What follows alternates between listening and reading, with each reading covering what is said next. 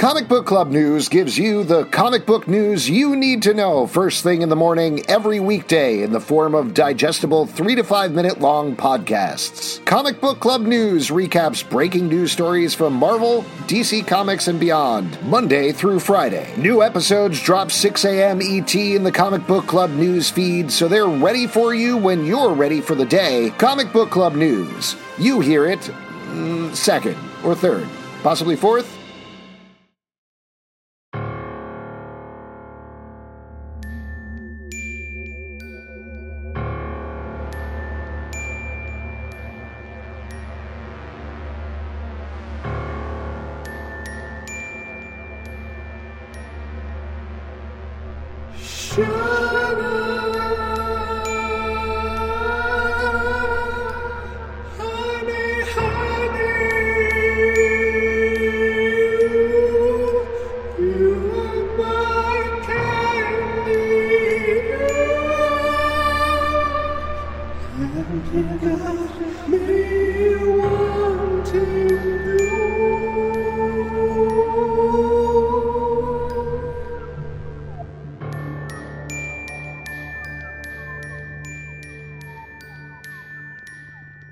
Welcome to Riverdale After Dark, a podcast about the CW's Riverdale that's taken off all its clothes. I'm Alex.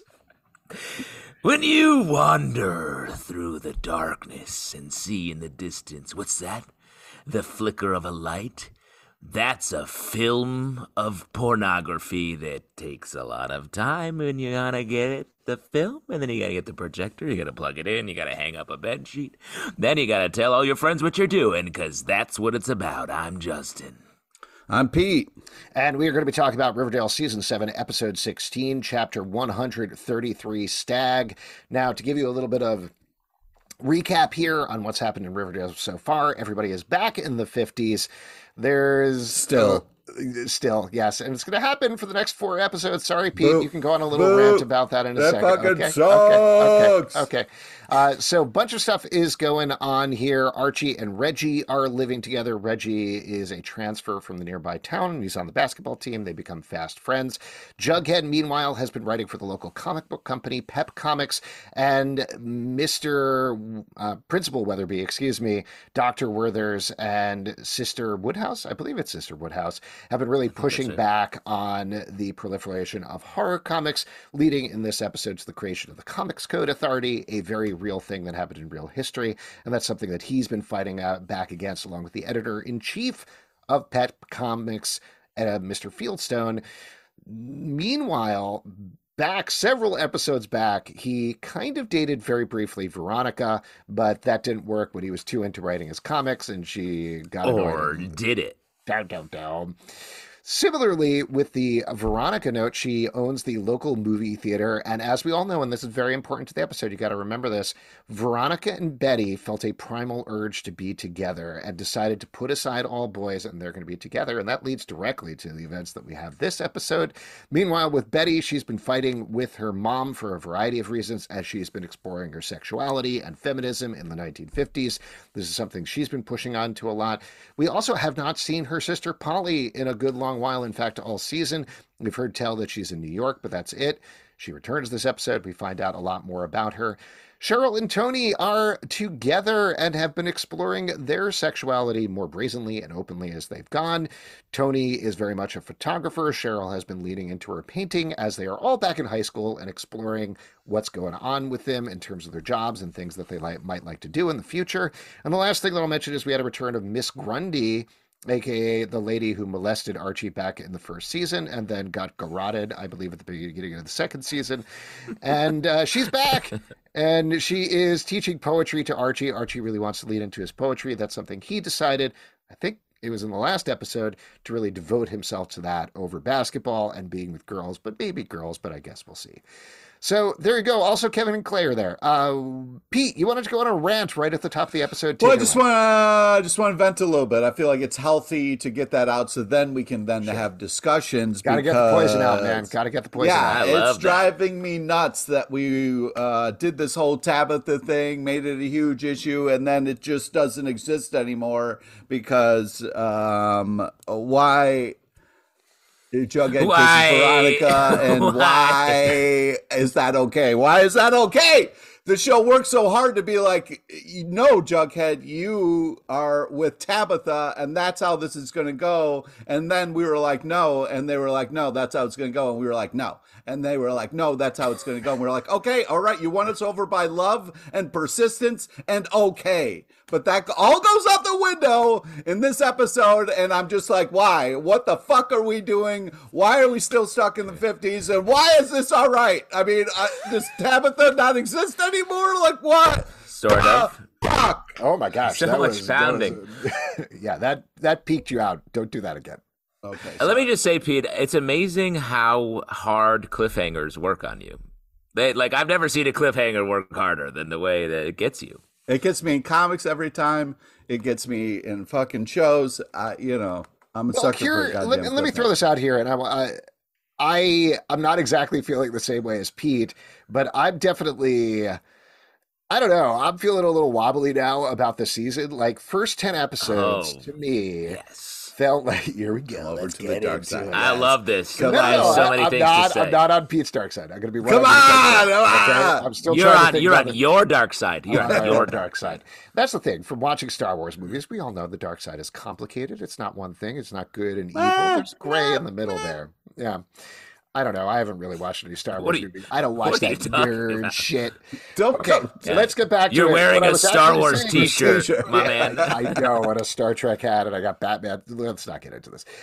The first 10 episodes of the season, I'm pretty sure I said afterwards that this might be my favorite season ever. Yeah, you pulled because of the clear progression of the story. And I'm not just talking about the relationships. I'm literally talking about like the way they were working through the plot, whether it was a relationship plot or the mystery or just the overall thought of what's going on with the 50s, as well as leaning into issues on an episodic basis. It felt like there was a very firm hand there. And since that 10th episode, it feels like we have gone back to Riverdale Crazy Town, where every episode is that exquisite course of like, did you watch the last episode of the show, you guys, before you sat down to write it? What is going on here?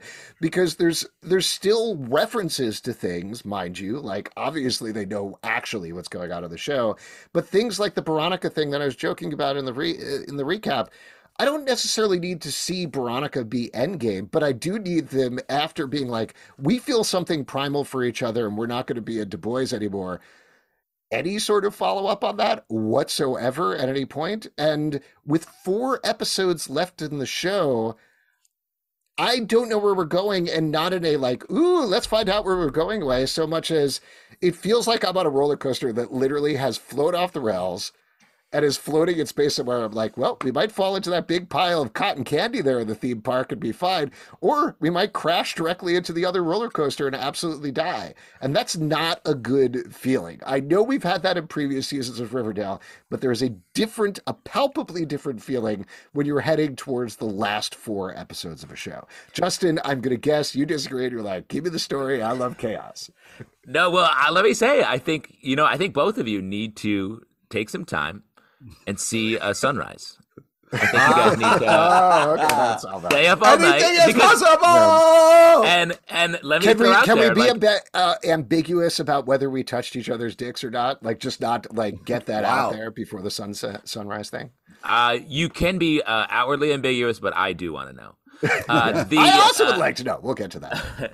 But let me throw out there, I think what you're feeling, both of you, is literally the point. This episode really crystallized it for me. All the talk about Howl, it's about breaking the established rubric. Like, we all came into this show and it spent all these seasons being like, who's the end game? What is the rigid final form of these couples?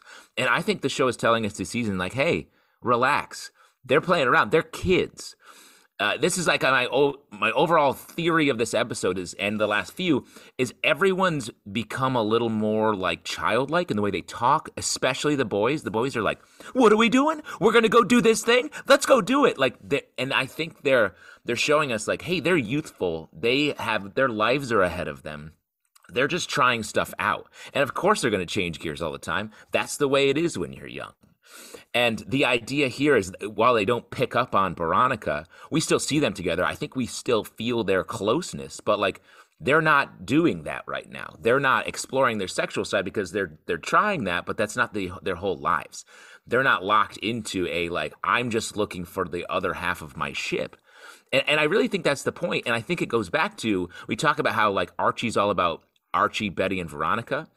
But if you think about it from the other side, that's the first version of a coupling where everyone's just sort of in the mix all the time and there is no stasis. Where Veronica and Archie are dating for a while, Betty and Archie are dating for a while, and everyone's cool with it. And I think that's what we're meant to take away, especially from this episode.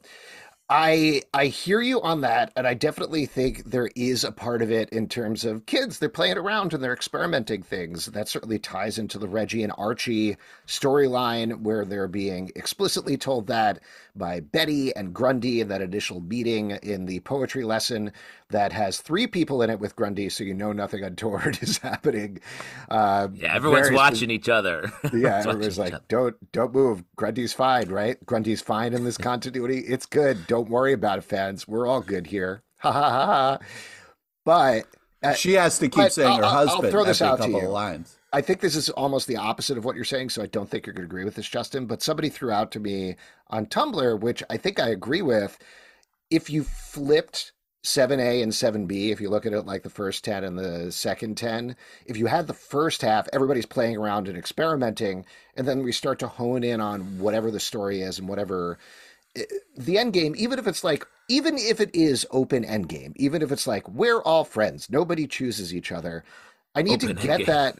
No, like I think legitimately, to be clear, I'm not like I gotta have my Barchi, I do have to have my Shoni, but that's on me and my feelings, not on logically analyzing the show. I think I want to start heading towards something, instead of heading towards all of things as we have time-wise less than 4 hours left of the show. I would argue we're heading towards stuff, especially big themes, but it's not those interpersonal character relationships that we spend so much time talking about. And I think that's all right, because I think we're heading to like each episode has been getting more and more sexual tension, not just between individual characters, throughout the show. The show is horny. The music, everything is making it's a dam that's about to break. A. B, I think especially the Alice and Betty stuff in this episode, it's full on war. The youth revolt versus the adults. We saw that with Penelope here. We saw that with Alice. We see that with the Comics Code stuff. That stuff's about to pop. And so I think that's the point of the show. And I think we have to get through the chaos of it and pushing it on all sides. And then it all explodes. And then we can get to who's kissing who at the end of the day. No. You're mad. I'm telling you, guys gotta loosen I think up. Part of it, frankly, is I was already kind of hepped up by the way that they treated the Reggie Archie thing, and I'm curious to get your guys' input on that, because again, I think there's a separation here that I'm feeling between logically thinking about it and understanding it versus emotionally how I feel about it. I'm always very hesitant, like super hesitant to throw around the word queer baiting, because I think like that's a big thing to throw at a show or a person or anything like that. I think it's very much misused. There was that instance, I don't think you guys watch Heartstopper, but one of the characters in Heartstopper comes out as bi over the course of the season. There's this whole thing where they said the real guy in the show, Kit Connor, was queer baiting people to the point where he felt bullied enough to be like, yes, I'm bi in real life. Thank you for not understanding anything about the show. That was an instance where people misused queer baiting. I think just because things don't turn out the way you want, that's not necessarily queer baiting. It could be potentially, but again, I think you need to think about that stuff logically. But I do think the way that Reggie and Archie are treated in this episode, they have some really interesting discussions.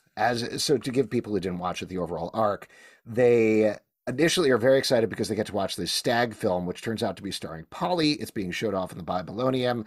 Betty shuts that down immediately to find out what's going on with Polly. That swerves off into a different storyline. But over the course of the episode, Reggie and Archie, as these bunch of doofs, keep trying to get Stag films from Julian, who of course keeps tricking them over and over and over again. So the first time he gives them a film that's actually a wrestling film, it's not a gay porno or anything like that, but it's definitely the sort of thing that like you could slip to. Kevin and Clay like to watch. I assume at the time that was the sort of thing where you could be like, oh, I'm just watching a film of wrestling. But of course, it's something that gay men are using to express their Sexual. sexuality. Yeah. And it stirs something in Reggie and Archie because they look at it and go, okay, no, we shouldn't watch this, but I do find something interesting about it. And then they have a discussion about it based on the beat poetry thing where they're like, do you think guys can mess around with each other and that's okay? This is, to get back to a discussion we had several episodes ago, I think this is what KJ Apa was referring to in terms of exploring male sexuality. Yeah. I was very happy and very excited that they went there and they discuss it. Clearly, Reggie and Archie are like, are we talking about each other? They have the funny scene about, oh, well, I got to go take a cold shower. Me too. Oh, not with you. Ha ha ha ha. What are we talking about? Over the course of the episode, they end up watching another Stag film that burns out immediately. And they're like, oh my God, I'm so horny. And Archie's like, I have an idea. I know what we can do. And then their idea is to go visit Twyla Twist and sleep with her, which not even to unpack the whole like Archie once again losing his virginity to a older woman and being technically molested by her, and that's not great. We don't see anything happen between Reggie and Archie. Afterwards, they're like, I love you, man. To me, it felt platonic as they watched the sun up. You could certainly assume something went on between them, but to me, this really skirts or leans into queer baiting because the whole storyline, including the Archie being like, I have an idea, is played as a joke. It's literally baiting the audience into thinking we're heading towards Reggie and Archie doing something to ultimately not show us that happen. Conversely, I know Betty and Veronica did not kiss in real life. They only kissed in a dream ballet or whatever you want to call it. And in Betty's subconscious when she was having dreams and thinking about this stuff. But like, there's a clear separation here between how they are treating female-female relationships in the show versus male-male relationships in the show. Do we know how it'll go in the future episodes? We don't. So maybe they will lead into it more, maybe they won't. But just based on this episode alone, I was very frustrated and frankly very angry about the way that they treated this. I know that was a whole monologue. Curious to hear if you guys felt the same. Yeah. Well, You go. I just had some questions when you said it was his idea to go to Twyla. So why was that forceful? Like, why was he forced to have? Were you talking about something else? I'm not sure. No, I'm saying she is an older woman who is having sex with an underage boy. And given that is something that was very, it caused a lot of anger, and I think rightly so, in the Riverdale fandom when it was done for salacious reasons in the first season with Miss Grundy, to bring that back now, I do understand it's a different context and it's different characters presented in a different way, or same characters presented in a different way. To sort of like poke that bear a little bit, it just doesn't feel like a great idea. Okay, yeah, that's what I would say about that. I understand what you're saying, and I could definitely see it that way. I took it much more like they don't know. They felt, and again, like I was saying before, the way they're portraying the boys, where they're just like, they feel like younger, more new to the world than they have in the past. I feel like they were just like, what is happening? Why? I'm so turned on right now. What if we went and did, like, it feels experimental. It doesn't feel to me like they're trying to bait us into something and then take it away, or like, it doesn't feel malicious. It feels truly like, hey, it's okay if you don't know what you feel like sexually all the time. It's okay to be in the middle. And, you know, we don't explicitly get that here, but I really liked the moment where it was like, I love you, man. Like, it felt like you're saying, like a real just connection between them. I don't think they're going to suddenly be exclusively together, Archie and Reggie. But I think, like we've said it all season, like they're the like best example of people being on the same page and truly connected, and like they do love each other. I think that's maybe one of the strongest relationships that's come. And again, I don't think it's a flat out sexual relationship. It's just like a great friendship maybe. But again, like, and especially when you're young, I think you're like, I love this person. Does that mean sex? Oh, I don't know. And then you have to sort of figure it out. So I think that's what was on display here. I agree with you. And I think that's everything you're saying is totally fair. Again, I feel very uncomfortable throwing out the term queer baiting because it's a big, hot button term. I think the thing that really frustrated me in particular was the joke rhythm of ending the scene, maybe even before the commercial, if I remember correctly, of Archie being like, I've got an idea how we can solve this horny problem that we both have that we've been talking around the entire episode. And then it cuts back to, like, in a certain way, smash cut to have sex with a woman. You know, like, Yeah. I don't know. That was the thing I was like, just that to me is the baiting part of it. What happened in Right. that room, obviously they don't show us or anything like that, but I don't know. Again, there just feels like a palpable difference between, well, it's acceptable to show two women kissing, but we're not going to show KJ Apa and Charles Melton kissing. I wasn't in the room. I didn't write it. I don't know. I don't know what the discussions are like. Obviously they went a subtle route, but I wish, for the fan base alone, and particularly for the younger fan base, wish there was the same level of visual representation there. Well, I think that's a cultural issue, and I think this episode, I think, was pushing on that a little bit and trying to not, go all the way. And maybe that's not what the intention was for the characters, but I think they're trying to say, like, look, these guys can have this experience, and they cannot know what it means, and that's okay. And for you, you could do the same thing in your lives. Yeah, again, I think that's fair. This was my interpretation of it. I think there's a lot of different other interpretations of it. So appreciate you guys weighing in. Why don't we move and talk about the Cheryl Tony storyline a little bit, because that's woven throughout the episode. You want to talk about being upset about being gypped or something? She kept talking about the painting, and I was hoping we were going to get more of her process of painting. Like she works from a still process photograph. Of painting? You wanted process. Yeah, I mean, because it's like we get all these amazing paintings in the show, and I was you like, want Cheryl to do her Bob Ross thing? Yes, I want to see a little bit of left. You want Cheryl to be like, okay, here's these pretty little trees. No, it'd be Tony. I wanted this is to a paint tree Tony. and this is a tree. I call these two trees TT. I was glad we saw the painting. It was very much not a pulp painting, which is okay, I guess. But, the paintings are great. Yeah, the paintings on the show are amazing, and I was heartbroken at how it was destroyed before we could enjoy it. It's just rough, man. I just love that and Alex, you must love this too. They're just so locked in as a couple. They're like, what art form should we just play around with today? And like, they're just in it. They're like, they could be a retired couple in Boca. With the way they're like, very fun. I'm gonna take a very picture fun and you paint storyline. I love. Oh my God, what is Tony's number two? What's her name? I don't know why I'm completely blanking on it. But the one Lizzo, there the lesbian. Go. Yes, Lizzo, the lesbian.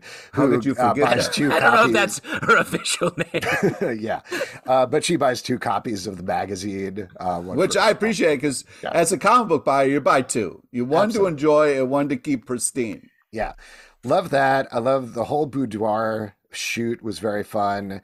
I love the idea of Cheryl being like, hey, maybe I could paint pulp covers. Maybe that's what I can do, is sort of like floating it out there as an eventual job position. I thought it was very cool. Yeah. Everyone wants to work for a cover of a comic book or something, to tie in with Jughead. Remind me later, I have a horrible theory about comic books in this show that I want to throw out to you guys. Oh, no. Should I do it right now? Should I do it right now? I don't want to swerve too much off the Cheryl Tony. So, you know how for years, and we've joked about this, there's been speculation about like, hey, Riverdale is one big book that Jughead is writing. Yes. And oh, no. I've often wanted it to be end with Jughead pulling out like a 50,000 page manuscript in front of a publisher, and the publisher being like, what the fuck? And then it cuts to Riverdale the end or something like that. Oh my God. Here's my thought now. I don't know if this will happen, but I can kind of see this happen since Jughead is basically inventing Archie comics anyway. What if, since we know they're not going to get out of the 1950s, what if the previous... Don't say that. They still could. What if the previous 6 seasons of the show are a comic book that Jughead is writing? He creates Archie comics. He writes a comic called Riverdale. That's what it is. It's crazy that you thought of this as an like outsider crackpot theory because I think that is 1000% what's going to happen. I think it's No. mostly it just is. like I don't love the idea, so I'm just hesitant to say it out loud. I'm it's not. hesitant A to Don't. get into the million universe. per. Yeah, I mean, why It's do you gonna don't you happen, love it? right? You'd rather have him be a novelist? Like I think it makes way more sense. Comics saved the universe last season. Mm-hmm. Remember? Like I think it's all headed that way, and I think I'm sure. I bet you Roberto loves the idea that Archie comics led to Riverdale, and then in the show Riverdale leads to Archie comics. Mm-hmm. I think that's nice. Yeah, I think also when I think through this theory, I'd imagine they'd thread the needle a little bit, not be, oh, the first 6 seasons were imagined. They didn't exist because they did exist. But if they stay in the 1950s, Jughead, in some sense, will have these memories. Over the course of the show, we've very clearly seen that Jughead doesn't have an original thought in his head in terms of stories. He's all just writing Yeah. down stuff that his friends are doing.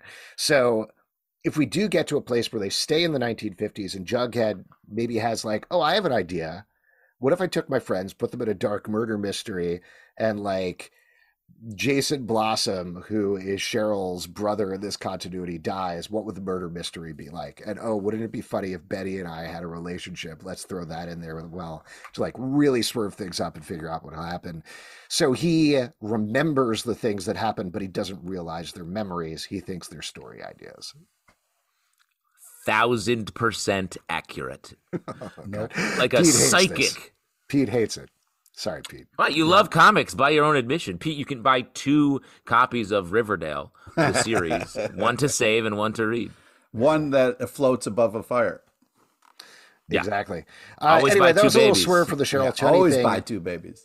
One thing that I wanted to say that I really liked about this that I felt did go in a very different direction than previous seasons is Cheryl and Tony taking these pictures, doing the painting of the church where nobody goes. Of course, Penelope discovers it and is like, you spiteful nightmare child. You were never allowed to do this again. This felt like this had forward momentum. At the end, Cheryl being like, I'm done with my family. We're not doing it anymore. Let's figure out a way to get out of this. And that to me was so exciting in terms of, Yeah. yes, we're heading towards the last 4 episodes. Cheryl is breaking the cycle of pain of her family that has plagued her for 7 seasons so far. She's working on even keel with Tony to it. Shoney right now to me is the best, clearest storyline on the show. They have had the clearest arc over the couple-wise. They have the clearest arc over the course of the show. Very excited where this is headed in the last 4 episodes. They're in it to win it. I'm I excited agree. that Like, Cheryl's going to get pointed in a direction and be like, okay, like take down your family. I think that it will be a lot of fun. And I'm hoping we're going to get some people in the walls finally. You know what I mean? Like stop dancing around it. That one, all of a sudden we burst into song and we see Mrs. Blossom like walk past a couple walls. And I'm like, come on, stop teasing me with this. Yeah, she's looking at them. She wants to get in the walls. sorry, Pete LePage, entertainment journalist. You've covered 7 seasons of Riverdale. I just want to get this quote right. Your favorite things are floating babies and people in the walls. Just trying to cover this show. This is No your comment. your I don't favorite thing. No appreciate comment. your No attack comment. it. Yeah, your attack journalism. Why I'm doing a podcast? Have some respect. I just reading every transcript of Riverdale After Dark, and you talk about people in the walls every episode. So Hey, just whatever. do my You job as guys- a journalist. You guys want this stupid like Steve Baccio ending where he fucking rips off the paper and it turns Baccio. into the show and whatever. Stephen Bochco, I think you mean, Yeah. and that's a Dusty reference. What's that? A Pulitzer Prize for my journalism covering Riverdale After Dark? Oh, I'll take it. Oh my Man, god. they'll give those out to anybody at this point. What were you going to say about the storyline, Justin, about Shoney? Let's keep talking about that. I like it. Oh, interesting. Oh, you like We got to See, stay I'm in talking about Alex's Shoney. happy place, otherwise he's Yeah, let's gonna stay fall there. apart. Let's stay there for a second. Okay, exactly. I also think it's great. I think they're such a stable core of the ships that I think to then have them be driving this story, I bet next episode is going to be like, let's destroy the Blossoms. And the youth revolt thing that I've been talking about so much. And we get sort of that same thing with Alice and Betty sort of right next door. So I think that's a big pop for next episode. But I also think you said the clearest relationship this season and story arc. I got to throw out Alice and Betty as the clearest, cleanest, absolutely devastating relationship that's been boiling over the course of this season. Yeah, I think to jump over to that, totally agree with you on that. The overall storyline, to give that a brief wash of what happens there, is Betty calls Polly when she finds out she's in the Stag film. It turns out Polly is a internationally renowned burlesque performer named Polly Amorous. Veronica, yes, loves a word that everybody knows in the 50s. Absolutely, yes, makes a lot of sense. Famous. And Alice has been lying to everybody about her being a Broadway star because she was too embarrassed about it. But ultimately, when Betty finds out that Veronica loves it and also has a lovely conversation with Polly for the first time in 7 seasons, I think, where they're actually acting like sisters. Awesome. They end up setting up a show at the Babylonium. Betty pictures herself as a burlesque performer, just like Polly, and gets very excited about that. And that ultimately leads to this confrontation at the end of the episode with Alice, where Alice slaps her in devastating fashion. And then that whole scene, I know we've had so many Betty Alice scenes in the show, but the way they acted that, the way they staged that out. Oh my God. From after the slap, cutting her back face to Alice and Majid Amik's face of, oh my God, did I just do that thing? To Betty saying, I'm just surprised that it took you so long. Like, I was literally shaking when I was watching that because it was so powerfully done. Well, and I was like, Alice, that was sort of impulsive, I think, and she was just fed up and slapped her. But Betty was so much more devastating than that slap. Betty savaged Alice in that moment. And, like, it reminded me of, like, the way we've gotten just little gestures of Alice had a lot of dreams. Alice wanted to live a life, and then something caused her to freeze up and to be stuck there and slowly get angrier over her life to the point where now she's this like very repressed conservative person, and she's inflicting that on Betty. But to me, it's like it's a cycle. Like it's something that I think Betty, like fingers crossed, is going to break out of along with Cheryl and the rest of the kids. I just want to back up the truck here. Justin, you, beep, beep.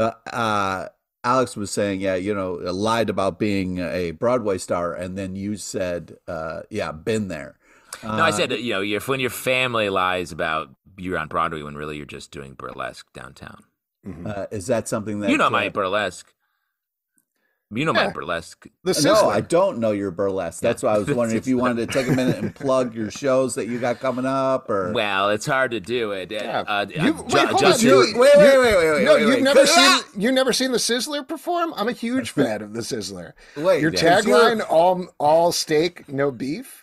Because you're always out of Alex. time. I didn't know I had a fan. I always have every show. I was at every show. It was great. It was really because you're always traveling, and currently you're in a hotel in Montreal. So, like, I don't do you, bro. You know what I mean? A lot of burlesque up here. Canadian burlesque. Oh, extra. It's instead of steak, it's Canadian bacon. It's really good. Alex, you'd love it. It's salty. Yeah. What's your slogan for your show up in Montreal? It's Justin, time for love. Oh, I thought I was putting the P in Poutine. Gross. I don't know if you're pronouncing that correctly. I don't want to kick shit, but gross. Let's move on from this. The Polly storyline was good. What else do we need to talk about in this episode? Just to talk about it, I did think this was great. I mean, I think Polly's had a tough go looking at this series as a whole. I feel like she's often the person that is meant to be in peril so that Betty can be really stressed. And I thought this episode and the conversation that they had in the diner and after the show, I thought was just great. I felt like Polly actually feels like a real person and really lived a life here and is happy. He's getting married. And I'm a little worried about the stock dude who's, What about him? Just this stock? He seems what like was his name, like Henry Bigglesworth or something like that. I don't think they name dropped him. They just she was like my fiance Bernard Huggins or something. I don't know. I'll look it up, you guys. Well, that may be a reference to isn't Higgins the name in Guys and Dolls? Henry Higgins. Yeah, that's probably what it is. Oh, nice. But I do think I think she's going to be great. Just because a guy's a stockbroker, Pete, doesn't mean he's a maniac. Not necessarily a psychopath. Wasn't Veronica's husband that stockbroker guy was a complete asshole? Oh, Yes, that's one Langley example. Huggles. That was the name of it. Langley Huggles. That's a crazy name. Yeah, That's what I'm saying. It's a no, that's crazy what name. I'm saying. I don't think he's a good person just No, based he's off fine. that. Here, I'll throw out this one thing that I do think, in terms of final season of it all, that they're doing really, really well, are taking these side characters or these smaller characters and figuring out ways of really bringing them into the spotlight and giving them some sort of closure. Like they did that with Hiram a couple of episodes back. I don't think we necessarily saw closure, but the episode about Ethel, I think that was the attempt there to be like, we're going to give really Ethel this really standout thing so we can leave her in a happy place. Same thing with Polly here. Presumably, if they were able to bring back Skeet Ulrich as FP Jones, I imagine that's what they would have done as well, is leave him in his happy place. We're getting Josie next episode, which is great. And I think I see the same thing, where it's a lot about what this season is about so far, is about bringing these people to a place where maybe things aren't perfect, but at least they can leave happy. We can leave them on a note. And I think what I'm feeling right now, and I think what a lot of other fans are feeling right now, is we're getting that with all of these side characters, and that's very exciting. But we're running out of time. Yeah, we're running out of time for the main characters, and there's a lot of main characters. Guys, I still listen. I still feel confident. We've got time. We don't got Riverdale time. pulls it out in the last episode. Riverdale almost exclusively pulls it out in the last episode. So even 100%. if these next 3 episodes are a chaotic mess, we'll watch the last episode and be like, they really brought it together. What do you know? So that'll happen. But trust the process. But it's making me nervous right now. That's the thing. I don't like being nervous. I don't like it. What else about the episode do you guys want to call out? We didn't talk about Jughead's storyline at all, but and I'll just throw out there, I know I've been getting a lot of folks hitting me up being like, God, this comic stuff with Jughead is so boring. Who cares about comics? And I'm like, me. My entire life. I love this. More comics history. This is very accurate. This is great. The funny part in this episode is they keep pre-inventing stuff. Like, correct me if I'm wrong on the timeline here, but the Comics Code Authority, which was introduced in the 50s, I believe, lasted for decades, eventually became totally unnecessary. And ultimately what the comic book industry did was came up with a rating system where they could self-police on the comics. So Jughead is jumping several decades earlier when they're introducing the Comics Code Authority to eventually what will happen. And I love that. As a comics nerd, as a comics history nerd, great. Give me more. It was very funny in this episode that was all about like sex and Stag films, all that. And then we cut to Jughead, who's like, well, I have some ideas about how comics should be regulated in the future. So that was fun, but also, but the surprise of Jughead ending, the episode ending on a Jughead Veronica kiss. Like, I know we talked about that from a Pete's yuck yuck, I don't want like that. I do think that's pretty big. Yeah, the whole we conversation was real fun, and I thought a creative kind of thing. I liked how Jughead picked up on it, and he said we. So I thought the writing on that was good, but we're talking about things we liked from the episode, so let's not get hold it on. twisted. No. I don't want to jump on for the Vughead thing too quickly, or Veronica, or whatever you want to call it. Yeah. That was a huge swerve to me. I think I understand it on the level of what you were talking about, Justin, of these are kids, they're playing around. And of course, when you're in high school, one day you're like, oh, I want to make out with this person. The next day I want to make out with this person. At least I assume. Anyway. Yeah. Wow. Yeah. But, I don't even know how to answer your question. Yeah, I don't know what just happened. I was looking at my notes and all of a sudden somebody went off the rails there. Yeah, a little bit. Right? But my point being that, like, I get that on that level. But again, on the level of the story, we got Veronica and Jughead was just kind of on his own track. And then we go back to Veronica after it didn't work. I just don't know. Are we doing Veronica this episode and the next episode that be like, still doesn't work, on to the next thing? It feels very back and forth to me. Well, I thought it was going to happen at the end of this episode. I thought they were going to kiss, and then Tabitha was going to, like, Angel Tabitha was going to appear and just be like, I did it. Oops. What's this? Yikes. But I think that could still be sort of where we're headed, and that's what causes her to unlock maybe some of everyone's memories or something like that. Yeah. Pete, what was the other thing you wanted to talk about? I want to talk about I liked Betty's speech to her mom that she's proud of her sister and she'll support her no matter what. I thought that was such a, such an unbelievable like dig at like what a mother's job or what a parent's or guardian's kind of job is to love and support somebody no matter what. And it was just like just such a well delivered, unbelievable line. And again, like we said, the acting on both parts was out of this world. Yeah. Yeah. They're the yeah. berries. Anything else? Any other notes or things from the episode you want to call out? I mean, one thing that I was like, if you're excited in a movie theater to see something and then one person stands up and goes, "That's my sister." I mean, the other people in the theater got to be like, "So what? Let's go." You know what I mean? Like I was a little surprised how cool everybody was right away. Well, Veronica runs the movie theater. She's going to shut it down. Also, I would say if we were watching a pornographic movie and you stood up and was like, "Wait, that's me," I'd be like, let's take a break from the movie and just examine what's happening here. Just have a conversation about it. Let's just talk about it for a second. Be like, oh, well, okay. Well, maybe we'll watch something else for right now. Yeah. I did think we only got a little bit of Clay in this episode, but every time we saw him, it was really great. I thought it was the interesting conversation in the beginning that Archie was just kind of like his face for every kind of cutaway was kind of hilarious. Well, and another thing, like I feel like on Clavin, the Clavin of it all, like earlier in the season where it was like everyone was sort of the kids were sort of ostracizing them a little bit, and it was about them being outsiders. I feel like they've done a great job in this episode in the locker room scene where Julian's like, "I got this movie," and he's like, "Oh, you and your wrestling movies, you guys watch it." Like everyone's sort of cool with what's happening, and that's a transition and something that I really like that they're doing in a very subtle way.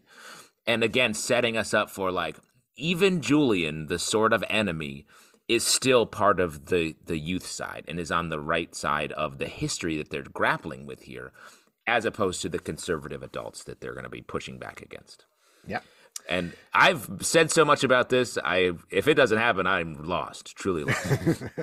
A couple other things to say, like the idea of defining smokers as films where men sit in the back smoking cigars and drinking hot toddies, viscerally disgusting. Very gross. Smoking a hot cigar and drinking a hot whiskey cocktail. Really turn the heat up in there. In the room, get the stink. Plus, they're probably wearing vests and suits. Yucky, yuck. I love the line, and I'm still Barchi all the way. Just to be clear about all this, but I'm expanding my mind. I'm getting my howl on here. But I did a one-person burlesque show for Archie. You've always been sweet on him. I'm here for that. Of course, you got to point out that one line. Yeah, it's weird. That line felt like almost louder. When I was watching it felt like it was really turned up. The volume turned up. Interesting. The volume was turned up. Yeah. Wow. No, you know what I mean? No, I don't. Yeah, that's like how, for me, this is very weird. All the Shoney scenes, the volume was way louder than any of the other scenes. Yeah. And P, all the scenes in Penelope's with walls are really turned up for you. Yeah. Right? Oh, I did want to mention, I know we just touched on it a little bit, but the song from Gypsy with the burlesque routine, I love that sequence. I thought that was so well directed and so well done. Having Polly do it, having Betty picture herself as Polly, cutting to Alice singing in the middle, going over to Penelope, seeing the painting. Just all the transitions there were so cool. Great sequence. Very well done. In playing with the format in which they show this, like I feel like another show or even earlier seasons of Riverdale wouldn't have gotten to the Alice Penelope stuff in the dream, because it's a little bit of a leap mentally, but like I thought it worked so well. And then we got back to Betty. The jumping back and forth between Betty and Polly as Betty's imagination, I thought was just really smart and really cool. Well, I think also, and maybe this is too much of a logical leak, but if we do want to think about what they're eventually leading people towards is some sort of happiness, some sort of redemption, your mileage may vary for a lot of these characters, like specifically Grundy, but they are being like very specifically careful to be like, this is a different Grundy. We're treating it differently. Just so you know, FYI, in every scene, we're very like cognizant of this.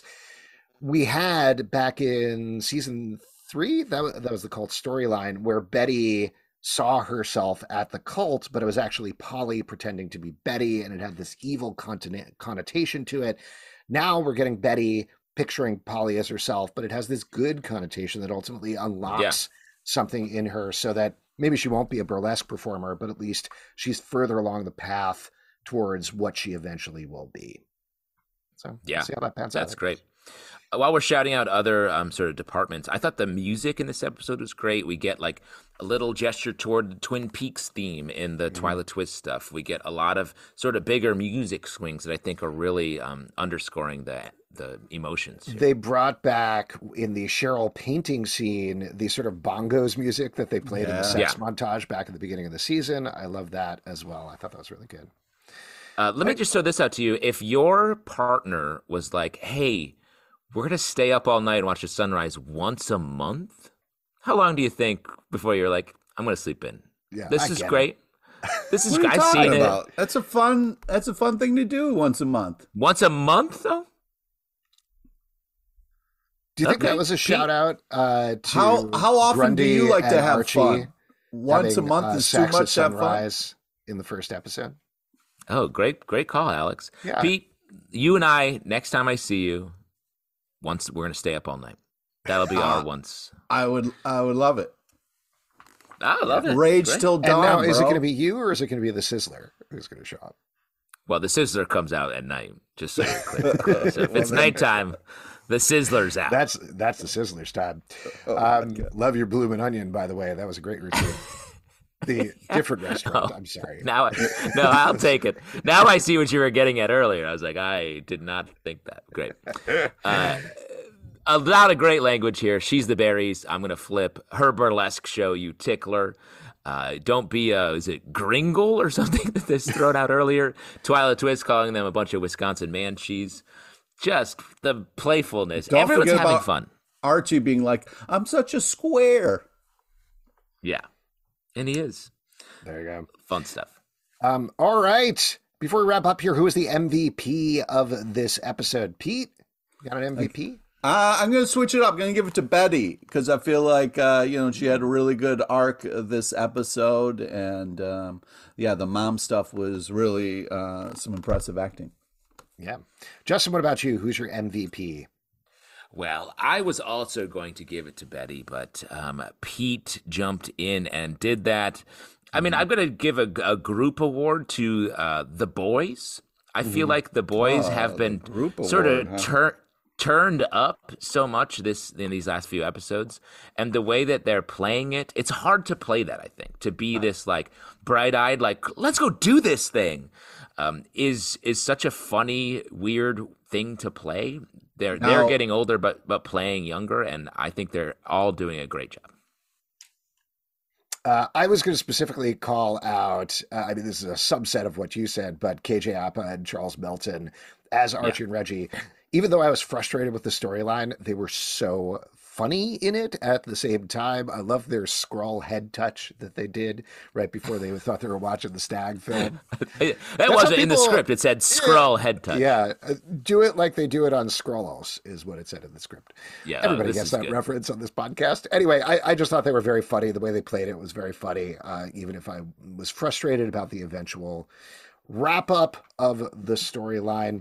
And speaking of wrapping up, why don't we wrap up here? If you'd like to support the show and all the shows, we do patreon.com/comicbookclub. Also, we do a live show every Tuesday night at 7 p.m. to Facebook and YouTube. Come hang out. We would love to chat with you about Riverdale.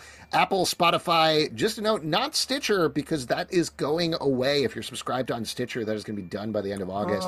So go subscribe somewhere else. We're available on all podcast platforms.